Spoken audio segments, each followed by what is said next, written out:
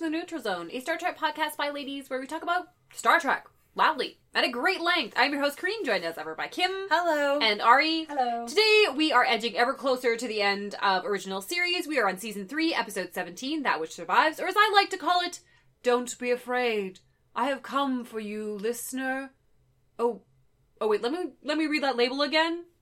Oh no, it's actually for Bob. Do we have a Bob here? Bob. Oh no. Thank you so much. Thank you. That was very gratifying. I worked real hard on that. This is an episode featuring another lady in a bitching bizarre outfit. Bizarre? Yeah. It was actually one of the more sensible outfits that we've seen. It covered her. It was fine. It covered her up. It had high-waisted pants, and she was 95% covered. They were pants. Plus, you could look at it and go, "Oh, I understand exactly how this works." No, I understood the construction. What was with the belly button flap? Well, I don't understand why they were doing it, but I understood physically how the outfit worked. I didn't have to pause the episode and go, "Okay, wait, this goes there." In no way were her feet connected to her breasts by clothing. That's I mean, that's a real low it's bar. It's a win.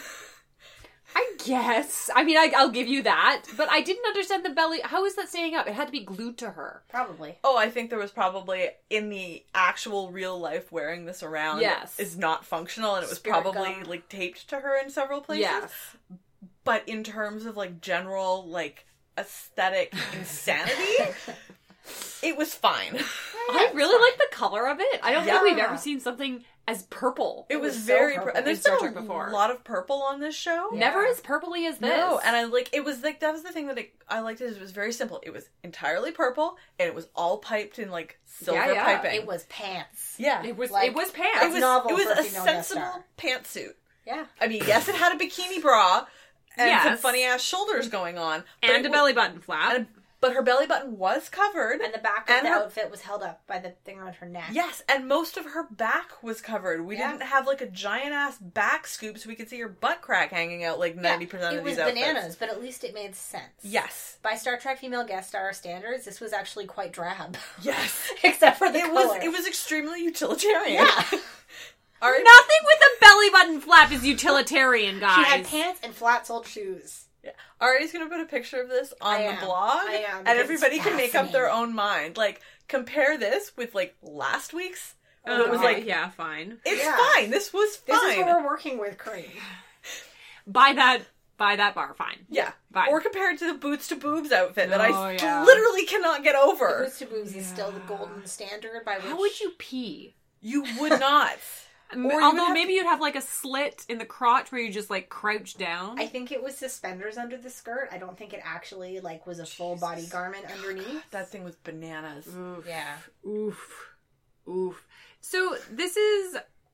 I'm gonna stake my claim here. Great episode. Yeah. Up until the last 4.5 minutes. Yeah, all of the nonsense about beauty, which was completely irrelevant to the episode and that's because women are just, worth their beauty. Yeah, she tried to kill us and she was a robot, but she was so pretty. But damn, she was hot. I have a question for you. Yes. Are you out of your fucking minds? This episode was terrible. It was No. It was boring as shit. And you know what? I'm going to give like a solid 100 points to everyone's situational awareness on this one. They referenced past episodes. Yeah, they had learned from previous mistakes. They had learned. Literally nothing happened. They just walked through the episode narrating what they were doing. They solved a puzzle. It was a murder mystery. And also a survival story. And them using their brains to figure out what was going on in a way that actually made sense to me. Yes. I was really excited when it started because I was like, yes, a mystery. It was boring. So boring. I was so bored. It took 50 years to watch this episode. I loved this episode. I got through 10 minutes and I paused and I was like, I can only have like 10 minutes of this left. And it was still going forever. I had quite the opposite experience where I flew through this episode. I laughed. Yeah. I enjoyed what everyone was doing. What did you laugh at? What was funny? Spock is a serious sassy pants in this episode. Oh, you mean the part where he just kept telling everybody, just be more precise in what you're doing? No, there were other little bits and asides. Little character things. I have never noticed this ever. I think this is a real first for Star Trek, that most of the cutaway reaction shots were women. Yeah. Yeah. Nearly all of them were... Okay, her name was Lieutenant Pilot. Sitara Rada is her name. No, I had to look her up because I was doing the final count, right? Okay. So the way that I usually do the women and people of color count is brownface doesn't count, but brownface technically is a white actor playing a character of color. Now, the lady who played Sitara Rada, the character is clearly meant to be Indian. Yeah. Because she's got a bindi and her name is Hindi. The actress is a Jewish American woman named Naomi Pollock. Huh. So I'm like mentally sort of recategorizing because I don't think this has come up before that person of color is anyone who isn't a WASP, basically. So I thought that was really interesting because a few episodes ago in Elan of Troyes, we had a part Vietnamese, part white American, she was French, right? Yeah. A lady playing a apparently coded as from the African continent sort of character, which, not brownface. Weird. Not sure where that falls on the appropriateness scale, but not brownface. And this was another one of those really interesting things because she was so blatantly intended to be a character, and I don't think we've had one of those in Trek before. We've had background characters, but not speaking parts, and she has so much dialogue. She had a lot of dialogue. She was also clearly in makeup that was intended to darken her skin. Yeah. Saw her face. That would be the foundation they were using. Yeah. And, like, she was great, and I was glad she was there.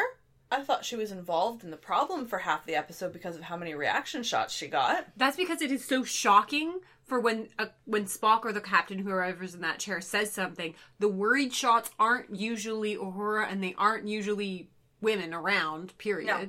So it felt weird that we kept going to both of them. Yeah. If there was, BT dubs, the ship is going to explode, we saw Uhura's face, and then we saw her face. And their reactions to it, which was wild. Yeah. It wasn't the fact that they were showing her reacting. It was the way she was reacting. I thought she was being, like, suspicious. I didn't get that. It was driving me nuts. I hated this episode. I really, really hated this episode. I'm sorry, you're back to season 1, Kim, who likes nothing. I still loved it. I can't let you rain on this parade one, nope. Kim. I really enjoyed it. Nope. It's one of my favorites. Nope. It might be because her outfit is so purple. Yeah. It really so snapped.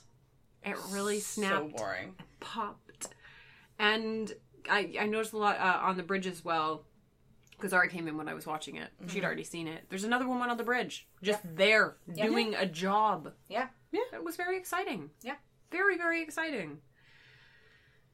Happy International Women's Day. Yay! Also, I love the idea. We start with Kirk going, well, it's a ghost planet. Spock saying, well, no, it isn't. Going through a number of reasons why it is a ghost planet. And then Kirk saying, oh, it's a ghost planet. It's like when someone is trying to, like, rain on your fun and you just sort of, like, I'm going to let you finish. So, Ghost Planet. Yes. To everyone else on the bridge. Yes. There should be more Ghost Planet episodes. Yeah. I just love the idea. It's just a good sentence. Ghost Planet. Yeah. Like either a planet full of ghosts or a planet that is a ghost. I would like planet that is a ghost. I also, That'd be cool. I think that'd be neat. Like it just kind of appears and is like, woo. Yeah, I could have gotten behind that. No. This was interesting though in that it's a planet that shouldn't be. Yeah, because it makes no sense. So it has atmosphere when it shouldn't have atmosphere. It has plants, but it hasn't been around long enough to have plants. To have evolved plants naturally. Sure. And it's way too dense for its size. It is way too dense. But I feel like we've seen a satellite planet before. Wasn't there like an entire civilization on an asteroid? The ship. Yeah, there was a ship. So this is not like the weirdest thing they've ever seen. No. The weirdest thing that ever happens is Kirk like, well, I'm going to go check this out. Grab the geologist. Fine. I'm going to climb it. Get Da Vinci is the geologist. D'Amato. Yeah, whatever. I called him Blue Shirt the whole time. Fine. And McCoy and Sulu. I think Kirk is physically incapable of going on a away mission without McCoy along for like emotional support. I'll give him Sulu. He's a botanist, but he doesn't do any of the botany. No, he doesn't. He does nothing. It's That's McCoy true. who's like taking strands of blue wheat and like putting them over his tricorder. That shot bothered me so much. Me too. Like, it's blue wheat, fine. The planet design, amazing. Oh, yeah. I loved it. The sparkly rocks, rocks were my favorite part. They had just So like little great. bits of glimmer in them. Those were great. And the blue wheat. I didn't even notice the wheat was blue. The sort of bluey pinky grass stuff. It was blue, and then it had, like, red tips. Yeah, No, it was I really did not cool. notice any of that. Only because of that shot of him just, like, taking a handful of it and waving it over his tricorder made me furious. But because you should definitely just go around touching plants. As we have seen from previous episode, just shoving your face into different pistils and stamens is a grand plan. Grand plan. So they're about to beam down, except Kirk is like, hey, Da Vinci. The actor's name is, I think, Frank Da Vinci, so that's his name from now on. I can live with that. Is like, hey, you're going to have such good information for a conference presentation. I was like, Jesus. Oh, man. Academia has not changed at all. No. Not at all. So, all of a sudden, As they're, like, mid-dematerialization. they're mid-blink. A woman in an amazing purple outfit shows up. Her hair. Her hair is bananas. I loved it. Yeah. It was like so complicated rolls and curls and folds. There were just 2 rolls, but they were huge. Yeah. They were like victory rolls on crack, except they were like on the sides of her head instead of the front. They were amazing. And her eyeshadow. Yes. Oh, her Yes. eyeshadow was wings that was like one giant blue wing and one giant pink wing up to her eyebrows. They were phenomenal. They were incredible. She looked amazing. Yeah. She did. She looked fantastic. We've seen eye makeup similar to that before. Like we had a few weeks where they went like We had some bananas with crazy- like black and white Yeah. stuff. And this I feel is like an evolution. Like somebody added a couple more colors to Yeah. their palette. Like, okay, Francis, it's really working out with the black and white. How about we buy you a couple more pencils? I love it because it just looks like alien but possible. Yeah. Yeah. And I don't know. Aspirational. It made her eyes pop. She It looked really great. did. Yeah. She looks just Flawless. formidable. She does The look entire flawless. episode. I mean, later on, that makes a lot of sense. Yeah. But yeah, she sort of pops into the transporter room and she says, no, you must not go down. But what did they do? But of It's course, too they're late already now. being beamed. So she turns around and kills the transporter tech. Well, she just lightly strokes him, which apparently sets him into a swoon. Mm-hmm. They beam down to a set that is clearly made of foam because it starts wiggling like This a bowl was full of amazing. jelly. This is a practical earthquake effect. They had some kind of new stage that they did that Yeah. could do that, which I thought was was neat incredible. because you That's actually cool. see the rocks Yeah. that are clearly Jumping made of around. foam. But like, as in an actual earthquake, which they were in California, so they would know. What doesn't make any sense is that apparently earthquakes can travel through space because the Enterprise also gets an earthquake. Or a space quake, if you will. Yeah, we never actually understand why the earthquake or the shaking, except maybe in retrospect, I now think it's whatever power, because as soon as they beam down, the Enterprise gets thrown 900 light years away. The quantum transporter that takes them away. Sure. So that's what causes the earthquake. Okay, I'll Well, accept that was the explanation at the end of the episode, is that they were quantumly transported elsewhere. Were they? Okay. Yeah. Sure. It was like so many things about this episode, it was a throwaway line that went nowhere and was not followed up on. I didn't even hear it. Who cares? Exactly. Lady pilot. Yes! Lieutenant Rada. Sure. They look down, the planet is gone. The people Oops. on the ground are like, oh shit, the Enterprise is gone. Sulu's first thing is, well, the Enterprise must be destroyed. And everyone's like, what? The thing that I really loved is that they could apparently tell that the Enterprise was gone by scanning with their tricorders from the planet. Those tricorders have a range that is, Astronomical. yes. I mean, for the 60s, yes, although now, that's not that impressive. Well, Yes, it is impressive. It's a satellite. impossible. It's trying to contact a satellite. That's what your phone does they all were the time. pinging it. Yeah. They were pinging Well, the that ship. must be how they work, right? It has to be pinging something in orbit, in this case, the Enterprise. I'm I'm completely willing to believe that the tricorders can contact the Enterprise. Sure. Sulu is immediately like, well, the Enterprise blew up. It blew up. It's in a million different pieces. Kirk's like, bite your fucking tongue. Yes. Kirk is not supportive of this theory. And then he's like, okay, how about we stop talking about the most horrible thing ever to happen and find food and water so we don't die? Which is fair. They're stranded, which, again, I love as a plot device. I love a good survival story. Yeah. Like, how else do you explain that movie with Liam Neeson when he gets, like, in the Arctic and wolves? Sure. I have not seen that one. Oh, it's... But it also gives them a really plausible excuse to wander around and encounter everything that happens. Yes. Back on the ship, it's actually a woman who notices that something is wrong. Yeah. He's like, the stars are wrong. I don't recognize where we are. Tentatively puts her hand up and goes, okay, but the stars are wrong. Which point, Spock stalks over and is like, whatever. How? Oh. Fine. Fine, yes. They've been knocked off course? They've been flung 990-something light years. Another thing to note in here is that at this point, the transporter officer who got gently Deaded. stroked by that lady is dead. Super dead. And you know who pronounces him dead? Dr. Mbenga! Hey! He's back! And He's it's back. a different actor! I don't think so. That guy is much younger than the last guy who played Dr. Mbenga. I'm fairly sure. Nope, only one actor listed. Booker Bradshaw, I'm sorry. Mr. Bradshaw. Maybe he'd been on vacation. He just, like, lightened up. Yeah. He got younger and gained some weight. Same Yeah, actor. it's Booker Bradshaw. Does not look like the same guy at all. Yeah, he was Dr. Mbenga. Was the actor who played in 2 episodes. Yeah. Holy shit. Does not look the same at all. So we're Wow. 990-something. Spock is much more precise than I care to be. Light years away from where they were. Oh, no. You have to talk about how Spock is much more precise, because that's all that he does in this episode is tell people to be more precise. He always does that. It is weird that you did not like this episode, because this was very Spock heavy. Yeah, but Very. he doesn't do anything. He literally just walks around the ship telling people, can you please be more precise? That's not accurate. You're not being accurate. Please be more accurate. He always does that. He's just not usually in charge of the ship when he's doing it. No, I hated this episode so much. I cannot get behind Okay. anything that happened. Anyway, so we notice the stars are wrong. We're millions and millions of miles away from where we were. And they conclude pretty quickly, so the planet didn't blow up because that would have destroyed us. That's not what flung us.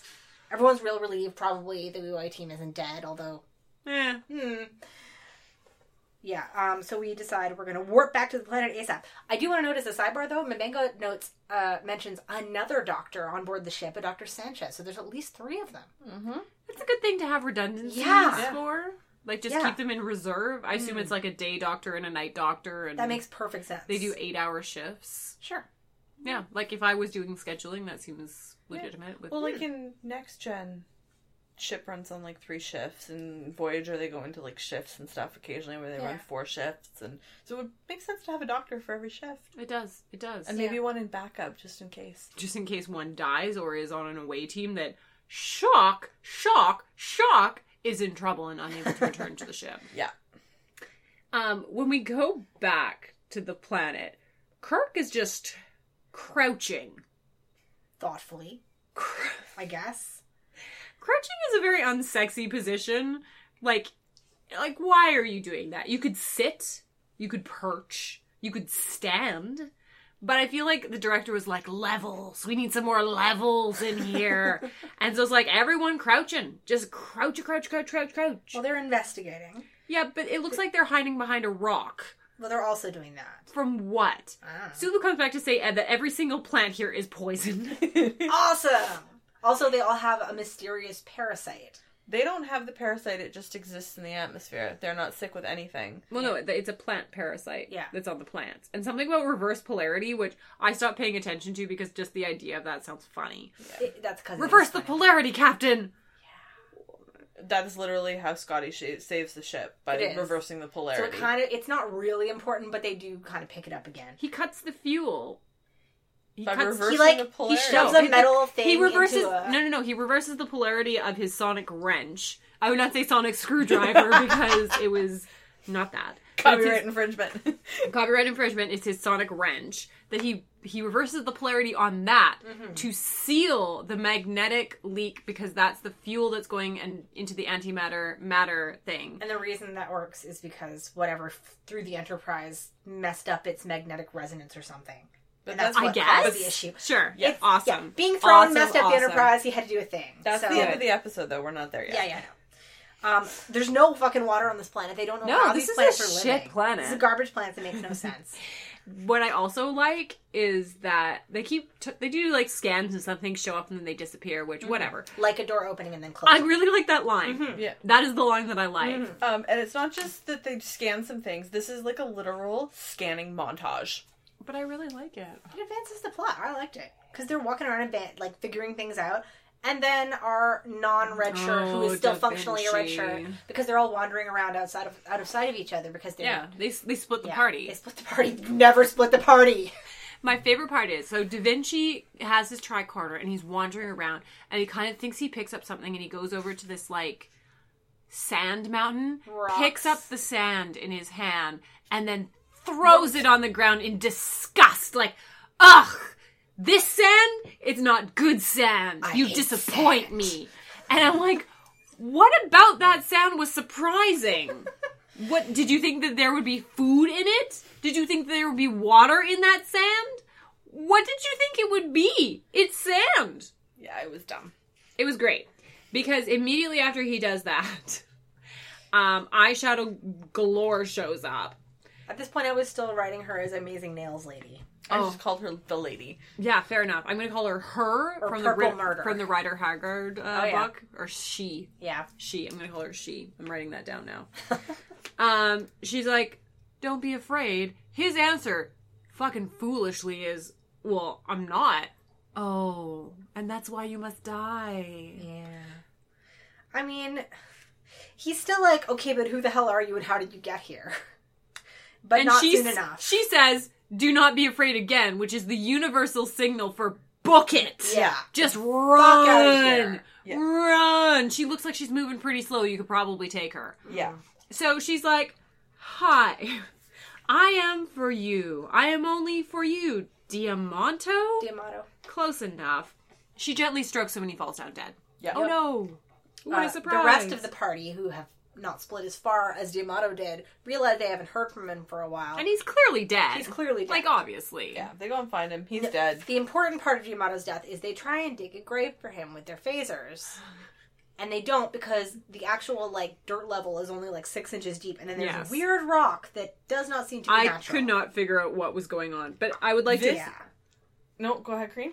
I just would like to previously interject is that before he digs the grave, McCoy takes the tricorder, which apparently has amazing powers of deduction, runs it over Da Vinci's head. Every cell in his body has been disrupted.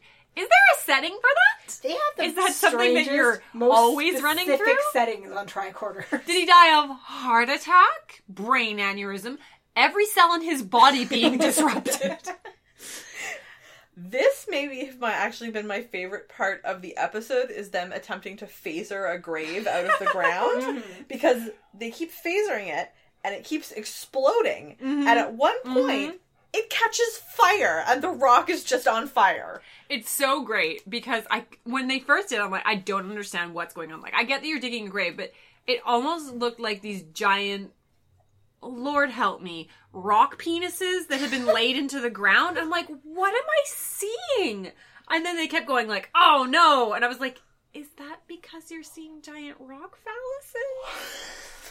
Quite honestly, because I couldn't, and then they did it again and it was the same thing. And I was like, oh no, it's a planet of dildos. Okay. And you made the episode worse. So that under the sand, it's just packed full of dildos. Oh my god. Well, apparently, whatever they are, they're infinitely denser than they're supposed to be. Flammable. Yeah, someone's practical effect didn't go too well.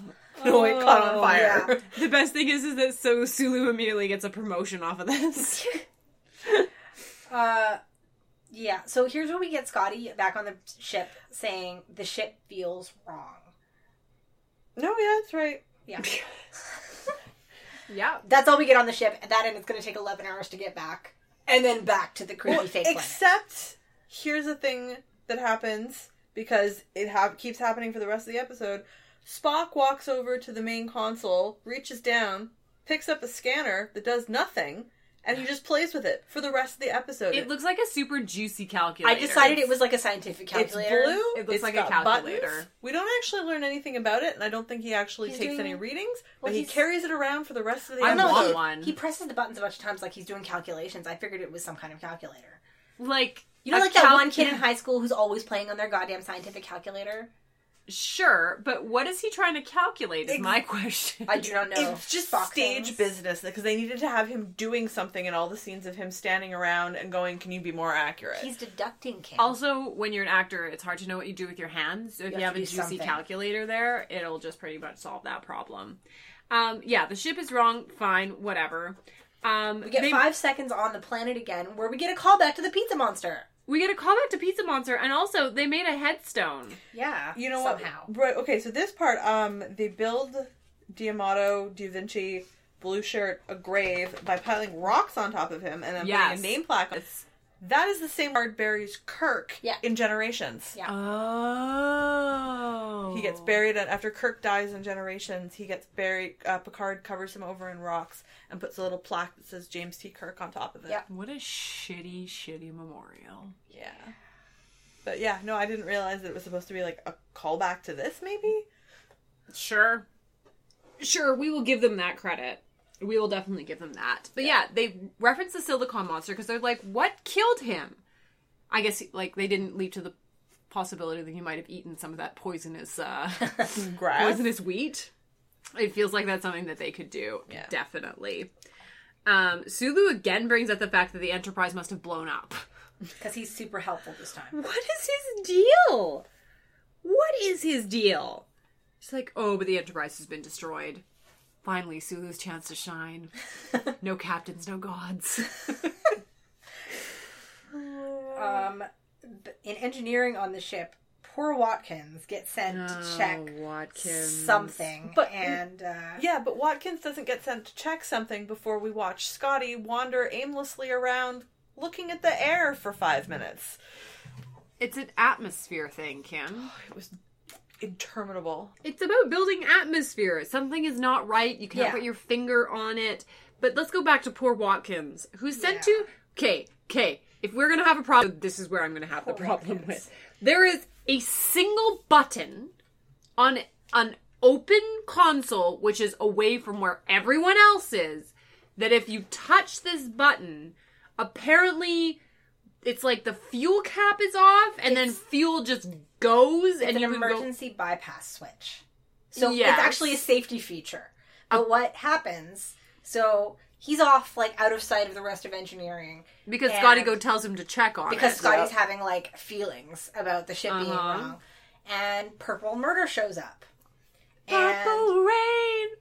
To Watkins' credit, he's immediately like, what the fuck are you doing here? He is not concerned enough. No, he is not concerned at all. No. Because she's like, hey, can you tell me about this panel? And he's like, yeah, okay, here's what it does. He lies. He still told her. He didn't immediately go, you're not authorized to be here, call security. I don't care if it's a lie. He didn't lead with who the hell are you and why are you here, which absolutely. Yes. He's dumb.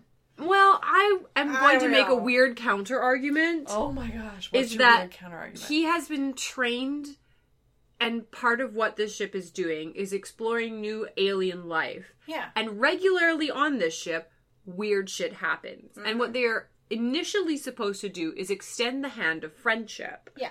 So if they meet a brand new alien, what Starfleet does not do is whip out their phasers and say, who are you? So I think within the culture of Starfleet and the Federation that this was an appropriate response to be like, hey, try and get information. So the ignition makes the car fly, and who are you again? And then she psychically determines that he is lying and tells him to his face, which is when he's like, okay, you're not here to, like, give us all hugs. And he straight up yells, Mr. Scott, there's a strange woman in engineering. And in fairness, this exchange takes maybe 5 seconds before he could have led with that. He could have. I'm not saying that he couldn't, Kim. He should have. Yeah. It might have saved him, but I appreciate his overtures of friendship. Yeah, of course, while he is mid-shouting, there is a woman here, she straight up kills him. Well, she gives him the touch of death. And then disappears. And then, no. In a classic move, hides behind a pillar. No, she folds into into the wall. This was a special effect. She doesn't just go behind a pillar. Yeah, but she first she vanishes. hides behind the pillar. This was a cool effect. I loved loved this. This effect was very cool. Every time it happened, it was awesome. It reminded me, and I think it was probably deliberate, it reminded me of the way that old TVs turned off. Yep. You know, where everything goes in from the sides and then in from the top and the bottom and goes wink out of existence. It was so cool. I loved it. It was so Outer Limits. So cool. No one sees her, of course, except for Watkins, who can't really tell anybody after the yell. After his death. His poor death. Back on the planet, they actually take the time to do a sunset. Yeah. They light it for a sunset. I feel like they were permitted to borrow a matte painting. But it looked real cool. I did not even notice that. And they sit around being like, Sulu's like, so where are these assholes? Like, because they're all pretty much, this is an artificial planet, nothing else makes any sense. But where are these assholes who built the place? Kirk's first guess is Hollow Planet. Which has happened like 4 times, so fair point. That should be your first guess, Hollow Planet. Mm-hmm.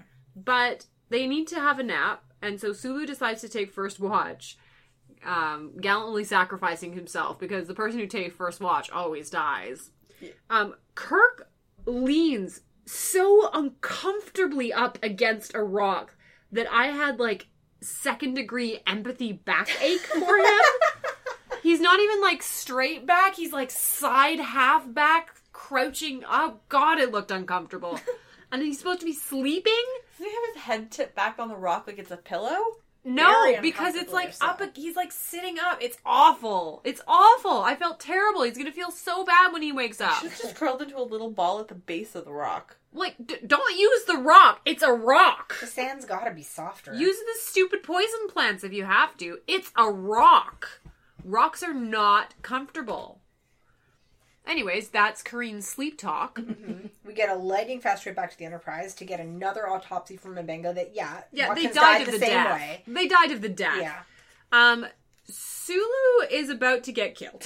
Yeah, because apparently keep watch means wander off away from the sleeping crew members. It's not a very good watch. No, not honestly. great. Like, if you're gonna watch, usually when they say I'm gonna take first watch, is that you kind of like circle around the camp, making sure that the prone sleeping people don't get safe. eaten. Yeah. Sulu's alert reaction is a little faster than Watkins because he immediately draws his phaser. Sulu was not on the same educational track as Watkins.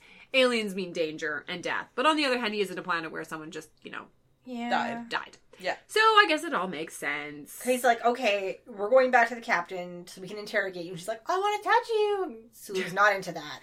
It reminds me of the kids in the playground. I just want to hug you. Let me touch you. Let me love you. So Sulu shoots her.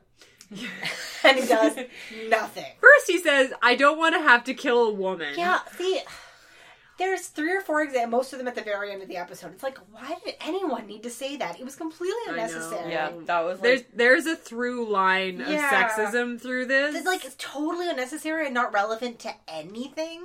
No. It's baffling. It's almost as if there's one line of like, what's her name? Lorelai is a great female character. Lucera. Sure, fine, whatever. Yeah. There's the lady pilot, there's a horror, there's tons of like shots of ladies reacting and doing jobs, and it's just seen as normal. Yeah. But then there's this other weird through line of everything is that it's like the women are just trying to fucking do their jobs and the men just can't stop themselves from standing around and commenting on how pretty she's they are. beautiful. And that's well, we can't kill her because she's beautiful. And that negates what kind of threat she is because she's beautiful. That neglects her sacrifice that she made in trying to save her people because she's beautiful. Like, because beauty is an achievement. Yeah. I mean, it actually... Yeah. To me, that almost seems to cast beauty as something innately sinister. In this particular case, like, appearances are deceiving, etc., etc., etc. And that, like, things that are beautiful are also poisonous and deadly. And oh god, that makes sense now. No, it doesn't. I'm not crediting them for it, but for me, it makes sense. I don't. No, it's stupid. But it's like all these men couldn't stop commenting on how pretty the murderer was long enough to keep them from murdering. It also goes along with all the comments about how beautiful she is, and the beauty is deceiving, and she can't possibly be dangerous. Goes along with the manner in which she presents herself as well. She's like very, very like, oh, what? I just need to touch you. I'm for you. I'm like... Yes, like, I am for you. I am your gift. Yes, all of her language is submissive and therefore is not seen... It's not supposed to be seen as threatening. Shit, is this actually subversive? Right? That's what I'm saying. Her prettiness and the fact that they keep totally out of the blue and totally... like, but it's nonsensically she has the commenting on it. veneer of submission. Yeah. But her beauty is actually a weapon, because it actually does throw off nearly everyone she kills long enough for her to kill them. Sulu's the only one who doesn't fall for it for more than, like... even he comments on it, but not until after he's fucking shot her, and it's done nothing. Her beauty is a weapon. She survived as long as she did because she is beautiful. Beauty survives because it will kill you. God fucking damn it. Doesn't make the episode any better. It's still a piece of garbage. I'm kind of annoyed now. Yeah, I'm kind of gonna give it to you. Right?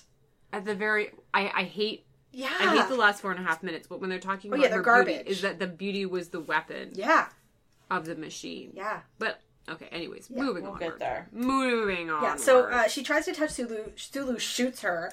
Falls Several down. times. Several times. To no effect. Not once. And then he trips Not and falls twice. down. And she strokes his shoulder. But And he screams while scrambling away, which is what brings the rest of them running. yeah, and Kirk kind of gets in between her and Sulu, like, And she heroically. And she touches Kirk and nothing happens. Yeah. And everyone looks surprised. Yeah. And she keeps saying, I am for Sulu. Yeah, she only wants Sulu. And she also says, well, I don't want to destroy you, and I mean you no harm. Yeah. Except for the part where if I touch you, you will be super dead. Yeah. At which point, Yeah. Kirk asks her, are there men on this planet I could talk to? Fuck you, Kirk. Yeah. I could have done without that. And then after that, she squares out. Yeah. Yeah, she just like folds out. Blinks. I actually Yeah. wrote Folds down, away. she folds out of existence. Yeah. I loved that. Are there any men on this planet? Yeah. Yeah. Fuck you. Fuck you. The best part about that is that, in fact, it turns out that she was in charge of this entire planet. So, Yeah. fuck you again. Yep. Fuck you again from space and beyond the grave. Yes, and then also in a fuck you moment for Sulu, he's like, such evil, and she's so beautiful. Yes. How could something Fuck so you, beautiful Sulu. be so Fuck you, evil? Zulu. I don't want to kill a woman. Fah. Well, she wants to kill you, so... I hate this episode. I still love it. So, back on the ship, it's going real fast, and they're like, 8.9, 8.8. I'm like, at what point are they going to turn into slugs? They should definitely have turned into slugs in this right? episode. So I just clued into the fact that Losira is played by Lee Merriweather. I know the name. Catwoman. I feel like everyone has played Catwoman. But she was, she's one of the more famous ones. She's been in fucking everything. I've never heard of her. I've never heard of Merriweather. her. That's fine. Catwoman? No, that's a big classic deal. Catwoman, isn't that Julie Newmar? Yeah. Or Eartha Kitt. But As I say, there are many everyone has Catwomen. been Catwomen. But they're all important. She was actually she was a Miss America. She was in the Andy Griffith Show. She was on Time Tunnel, where there were a ton of other Star Trek She actors. was good in this. Yeah, she was very good in this. Yeah. At what point do people turn into slugs, Kim? Once you go past warp 10, that's Yeah. the warp threshold. They should all be slugs. They should all be slugs, because I think they were going like warp 14 at They've, one point. they've definitely gone above warp 10 before, Yeah. so yeah. Everyone Who needs should be continuity? slugs. Yeah. Everyone should be slugs. Well, yeah. I mean, everybody should be slugs, but like in terms of continuity, like whatever, they got their shit together for the next 4 series. Yeah. So Yeah, I will yeah. I'm totally fine to get around it. We get on the bridge, we have evidence of someone doing a security sweep, and even after finding nothing, let's keep the security. So I approve of this paranoia. Things could happen. Yeah. There is definitely a button that if you fuse it, the ship will just keep going real fast. Yeah. Until it explodes. Sabotage! We have 15 minutes until it explodes. And there's the ticking clock. Yep. Mm-hmm. Back on the planet, we find out, how can she touch through clothing? It shouldn't disrupt your clothing. She should have to be able to touch skin to disrupt the cells. Well, she hasn't yet. If it's some kind of like energy field, it kind of makes sense. Whatever. Kirk point blank asks Sulu, why are you alive? Yeah. Which is kind of a deep question to ask someone. Why are any of us alive? Why are you here? Just explain your entire existence to me, if you would. Sulu looks pissed. Like, I'm okay with it, actually. Yes. He's great. Yeah. He is great. Stupid stuff on the ship, who cares? The important thing is that she shows up back and they sandwich the person that she's after between them. This is on the planets. Yeah. Yes. So that when she reaches, because she's only interested in one person, and only when she touches that person do they die a terrible death. So if she touches anyone else, it's fine. So they decide to sandwich that person. When they come back, she wants Kirk. Who doesn't? Or, yeah. So they, like, play fucking keep away with Kirk. Yeah, basically. Yes. Story of my goddamn life. Kirk's phaser tries to explode. Okay, I wanted a phaser count at this point because at least 2 of them had phasers to begin with. What happened to Sulu's? Well, he dropped it. I guess. Sure. Because at this point you're like, oh, well, she's deliberately trying to deprive them of their weapons. And that didn't make any sense to me at all until the end, but we'll get to that. Yeah, sure. We should also take a moment to talk about her rings. She was wearing rings? Several very large ones. They were huge Did rings. not notice. And they were also purple. Did not notice. Everything was purple. Everything was purple. Really, at this point, who cares? The ship is going to explode, and they've got to... Scotty has to crawl into a Jeffrey's tube Oh, to do something no. dangerous. Scotty does not crawl into a Jeffrey's tube.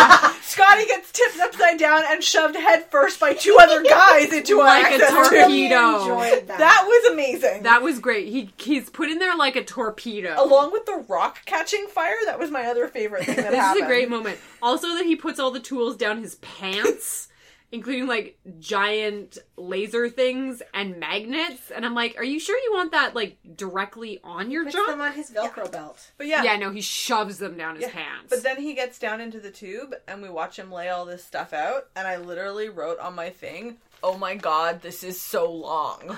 I really liked it. Yeah, me too. It took forever. It was all stressful and bored. him narrating things, and I actually liked the detail because it's a Jeffrey's tube full of lightning. Yeah. And we actually get the detail of like what it feels like because he's in there and all this electricity. Feels like ants in his pants, although that might just Yeah. be the magnet that he shoved down That's there. also possible, yes. Yeah. My other favorite part about this episode, other than Kirk asking Sulu why he is alive, is... So there's like some tricky business going on, and Uhura is monitoring the magnetic levels, and if they go over a certain level, everything's going to explode. And so they're going to jettison Scott. They're waiting, because if this happens, they're going to jettison Scotty into the depth of space. Mm-hmm. And I guess the warp core? Spock, as Uhura is monitoring this, she's watching it very closely. He's like, Uhura! And so she looks up, and he's like, don't look away from that for 1 second. Yeah, and this is like stupid stuff that they did with Spock. I really liked it. Yeah. This is just going to go back and forth, but it doesn't matter. Lucerne was apparently commander of this station. Right, because he asks, who are you? What are you doing here? And she says, I am Lucerne, commander. Commander of what? Of this station. It's like, okay, yeah, definitely it's artificial. Is killing people wrong? Yep. Yeah. But I really, really liked this exchange, actually, because it's like he's trying to get her to react like a person, and she's clearly not until he starts asking things that are emotionally charged, and then her programming or whatever is like... It's weird. Oh, right. Killing is wrong. Killing oh, is shit. wrong. But I'm Dang. still supposed to kill him. Oh, this is confusing. And you actually see the way... I really liked the way that what she was doing with her face, because she was showing conflict in a very machine-like sort of way. Yeah. Like, she was doing... Every time she was given information that didn't quite match what she was currently doing, she would sort of do this blink thing and, like, twitch her head. It was cool. I liked it. She was great. Kirk asks, how long have you been alone? And her face does exactly that, where it just kind of registers something and can't deal, so she squares out. Yeah. She's gone. Squares out. What we do get before she disappears, though, is they ask, are there others on this planet? There are no more. And the thing is that I just really loved this performance, because she's, like, trying, like, the words that they're saying clearly don't make complete sense to her, and she's trying to get answers, but they're really difficult coming. Mm-hmm. Like, the way that they are no more. Like, the words don't really even make sense to her. She does a good performance. Yeah. The best part is that they're like, okay, there was this power surge, we're going to track down that power surge to a magic door. Yeah. And behind that magic door there is another magic door. Woo! Magic doors as far as the eye go. Sulu, petulant bitch in this episode. Kirk is like, I don't know if we should go into this Cave of Wonders. And Sulu's like, I'd rather be on the Enterprise. Although it probably blew up, so... Yeah. And, yeah, whatever. And Kirk's like, well, if there is food and water on this planet, it's in there, so... So might as well. Might as well. Unless there's no sand in there. They fixed the thing on the ship, who cares? My favorite part about this is that they know that they have to jettison Scotty if it reaches a certain point. Yeah. That pilot is ready to kill Scotty. Yeah. At the first sign of trouble, and Spock's like, how about you wait until I tell you? But I'm going to keep my finger on this button, and I am going to be ready. Yeah. Like, he is expendable, and I am not. And she is ready to expend him. Yeah. At any time. At any time. Yeah. I do like the end of that particular drama where Scotty gets it all done and he's like sweating buckets and he's like, you could at least say thank you. And Spock starts doing the, oh, you humans, you always use your... I swear to God, we see this exact same exchange between Data and Geordi like 4 times. It's very cute. Really appreciate it. So back in the Cave of Wonders, there is a cube An underground disco lamp. Yep. Underground disco cube. It's great. I really like that cube. I think that would make either a really good IKEA lamp. It could easily be an table. IKEA lamp now. Fairly certain it is an IKEA lamp. That's entirely fair. I like the sound and the music that's playing lighting. here. The alienness. It's very, very alien. Apparently this whole alien race just was really into purple. It's a great color on just them. her. And she shows up and is like, hello, welcome from me and my cube. Yeah. Welcome to our cubicle. Hey. And she's here for Kirk again, but she didn't come alone. She brought friends. Yes, each of them wants to touch someone else. Yeah. I enjoyed this because the computer, like, worked out a plan. It's like, okay, fine. At one point, though, when it's just the one of her, they, like, literally just, like, form in a circle, and they're just playing keep away. Yeah. It's a good strategy. It is. Like, literally, all she has to do is take 2 fast steps, and she can grab someone. She's not very fast moving. No. And I think that's part of her trap, is that she's beautiful, and they're, like... And she seems non-threatening and... befuddled. And so they just kind of stand there until she's like, oh, I'm going to touch you now. And then... Okay. And then death. Yeah. And then death. Unfortunately, the computer has outsmarted them. Didn't take much. No. Like, let's not give that computer too much credit. No. It just made 2 more of her with specific missions. And they back all 3 of the men's up against a wall, and they're doomed! But then Spock and a red shirt appear via transporter, and Kirk yells, shoot the computer! And he immediately knows what to shoot. Yeah. Now, the first time I watched this, I was like, you couldn't have done that yourself like 2 minutes ago. And then I remembered, oh, right, they lost all their phasers. Because they blew up. Because the computer planned for this. Yes. Yes, So, it did. Yeah. The red shirt, Spock doesn't do anything. He just kind of looks around Stands like, there. huh. But the red shirt immediately knows what the computer is. Yep. And then shoots it. It slows down. It doesn't die or explode because they spent their exploding budget on the exploding phaser. Yep. And the exploding ground. So it just kind of slows down. Yeah. And they're like, whew. Problem solved. The ladies disappear. And the lady reappears as a projection on the wall. A PowerPoint projection. Yeah, basically. It's like a TV show of Days of Our Lives. Yes. Welcome on previous episodes of Life in My Cubicle. She gives a speech. And this is Spock. Yeah. Again, Spock comes off very well in this episode, in this part in particular, where he's like, wow, that was a really logical move. It is a great loss to lose that mind. Yeah. And we kind of get the sense that the computer was programmed by her. Yeah. Or it took on certain aspects of her and its strategy that it was doing. And she calls them my fellow calendars? Calendars? My fellow calendars. We're all dead. Yeah.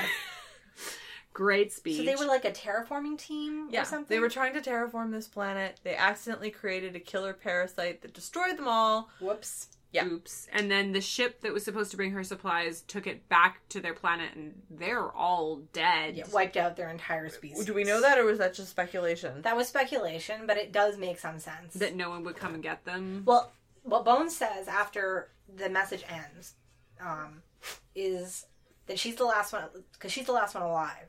Yeah. She's the one leaving the message, and she's like, I left the computer. It's going to kill anyone who isn't a Kalandan, whatever. Calendar. It's not calendar. But after the message ends, what Bones says is, I'm guessing that the ships that came before took the disease away before they even knew that they were infectious. Dang. And that's probably what wiped them all. And that's why the ship she was expecting never came, because they were already all dead. 1,000 years of waiting for people who were already dead. Yeah. No, that's all speculation. We don't know that a ship didn't show up at some point, scan the planet, and go, hot damn, there's a lot of parasites down here and everyone's dead. Let's not land. It's also possible. Entirely possible. Maybe that's what the sand was. All of their dead bodies. Ooh. Maybe. You're welcome. So, Spock's like, they kind of had, again, and more speculation. She gave the computer her personality, and it also had her guilt and her reluctance to kill people. Yeah. And Spock says she must have been a remarkable woman. And that all the strategy that she did, so transporting the ship away, maybe sabotaging it? Yeah, but she still showed up and killed 2 people on that ship. That was not... Why didn't she just kill everyone? She had no reluctance to kill anybody. She was, totally fine with walking up and touching them. The thing is that she doesn't start showing guilt until Kirk starts contextualizing it as destroying people, as killing people. None of the other people do that. They don't try to engage with her. It's only when Kirk and the others start talking to her why do you want to kill us? Do you want to kill us? Oh shit, killing's wrong. But she attacks every time she walks into transporter, and yes, she tries to warn them not to beam down, but then she immediately turns around and kills the transporter guy. In engineering, she's having a conversation with the guy, and as soon as he tries to warn people that there's someone stranger danger, she kills him. I think she's just trying to stop them.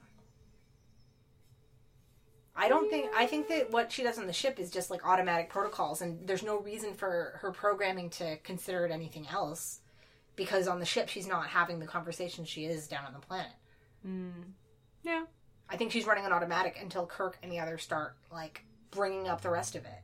Which is at the very end, so it still doesn't, she's not showing... Yeah, it's about 2/3 of the way through the episode. So, after the killings on the ship. And then, they say, she must have been a remarkable woman. And McCoy peeps up. And beautiful. McCoy should shut the fuck up. Which he says 9 times. And then Spock is like, but her intelligence... That her intelligence endured. Her intelligence lasted those 1,000 years. Spock says beauty is transitory. Yes. And Kirk says, no... Beauty endures. Beauty survives because it will straight up murder you. And they are objectifying a lady who has been dead for 1,000 years and is a computer. That Huzzah. So, performance of the episode, Kim. I'm giving it to the actress who was playing Purple Lady. Lee Merriweather. Lee Merriweather, yes. I liked her performance very much. Mm-hmm. The end. I don't know what else to say there. She definitely had the performance of the episode. Mm-hmm. Ari? I want to give it to Lee Merriweather, but I'm also going to give an honorable mention to Naomi Pollock, who played Lieutenant Rada. Sure. Just because she was so fucking ready to jettison Scotty into space. I appreciate that. I also like that she was a little bit older. Yeah. Generally on original series, what we see, they're 19 years old. Yeah. I liked everything about her except for her acting skills. I liked her. I mean, they get a little bit better about that the further on into Trek we go. They're not hiring 20-year-old actresses. They're actually hiring people who could have attained that rank in the real world. Yeah. It took 20 years for me to get to this point, not 20-year-old people with doctorates. Yeah. It was nice to see an older lady on the bridge. Yeah. I'm giving mine to Lee Merriweather, of course. I thought she did an amazing performance, with special honorable mention to James Doohan. Yeah, Doohan. I'm actually going to give it to him. Yeah. Which is weird, because I find everything that Scotty does objectionable. But he kind of sold that I'm lying down on my back being put into a tube like a torpedo. Yeah. That was amazing. And he looked light. It looked effortless to pick him up. So I'm going to give it to him. Kim, life lesson to be learned from this? Bring survival gear on away missions. Shit, that is a good idea. That's a pretty solid one, actually. Dang. Yeah. Like, literally, if all of them had just brought a backpack with some food and water, they would have been a lot better off. Yeah. Huh. That's practical and, like, enforceable immediately. Yeah. Okay, Ari. Always start by extending the hand of friendship, but also be prepared to laser someone to death if necessary. That is disappointing, Ari. I'm going to go with don't let anyone touch you. Until you know for sure that their touch isn't poison. Because you never know. Like, you really don't. Like, let them touch someone else that You don't like. that you don't like and or care too much about. And then... But, like, maybe not. Like, get them to wear gloves. No gloves, no love. Yeah. Ari, your count. 5 women and 6 people of color. Kim, your count? 3 deaths on screen, plus everybody who was on that planet 1,000 years ago. Which is anywhere from 1 to 10 billion people. We don't know. So there's a range. There's a range. It's a big range. There's a range. 4 or 10 billion plus 4. 10 billion and 4.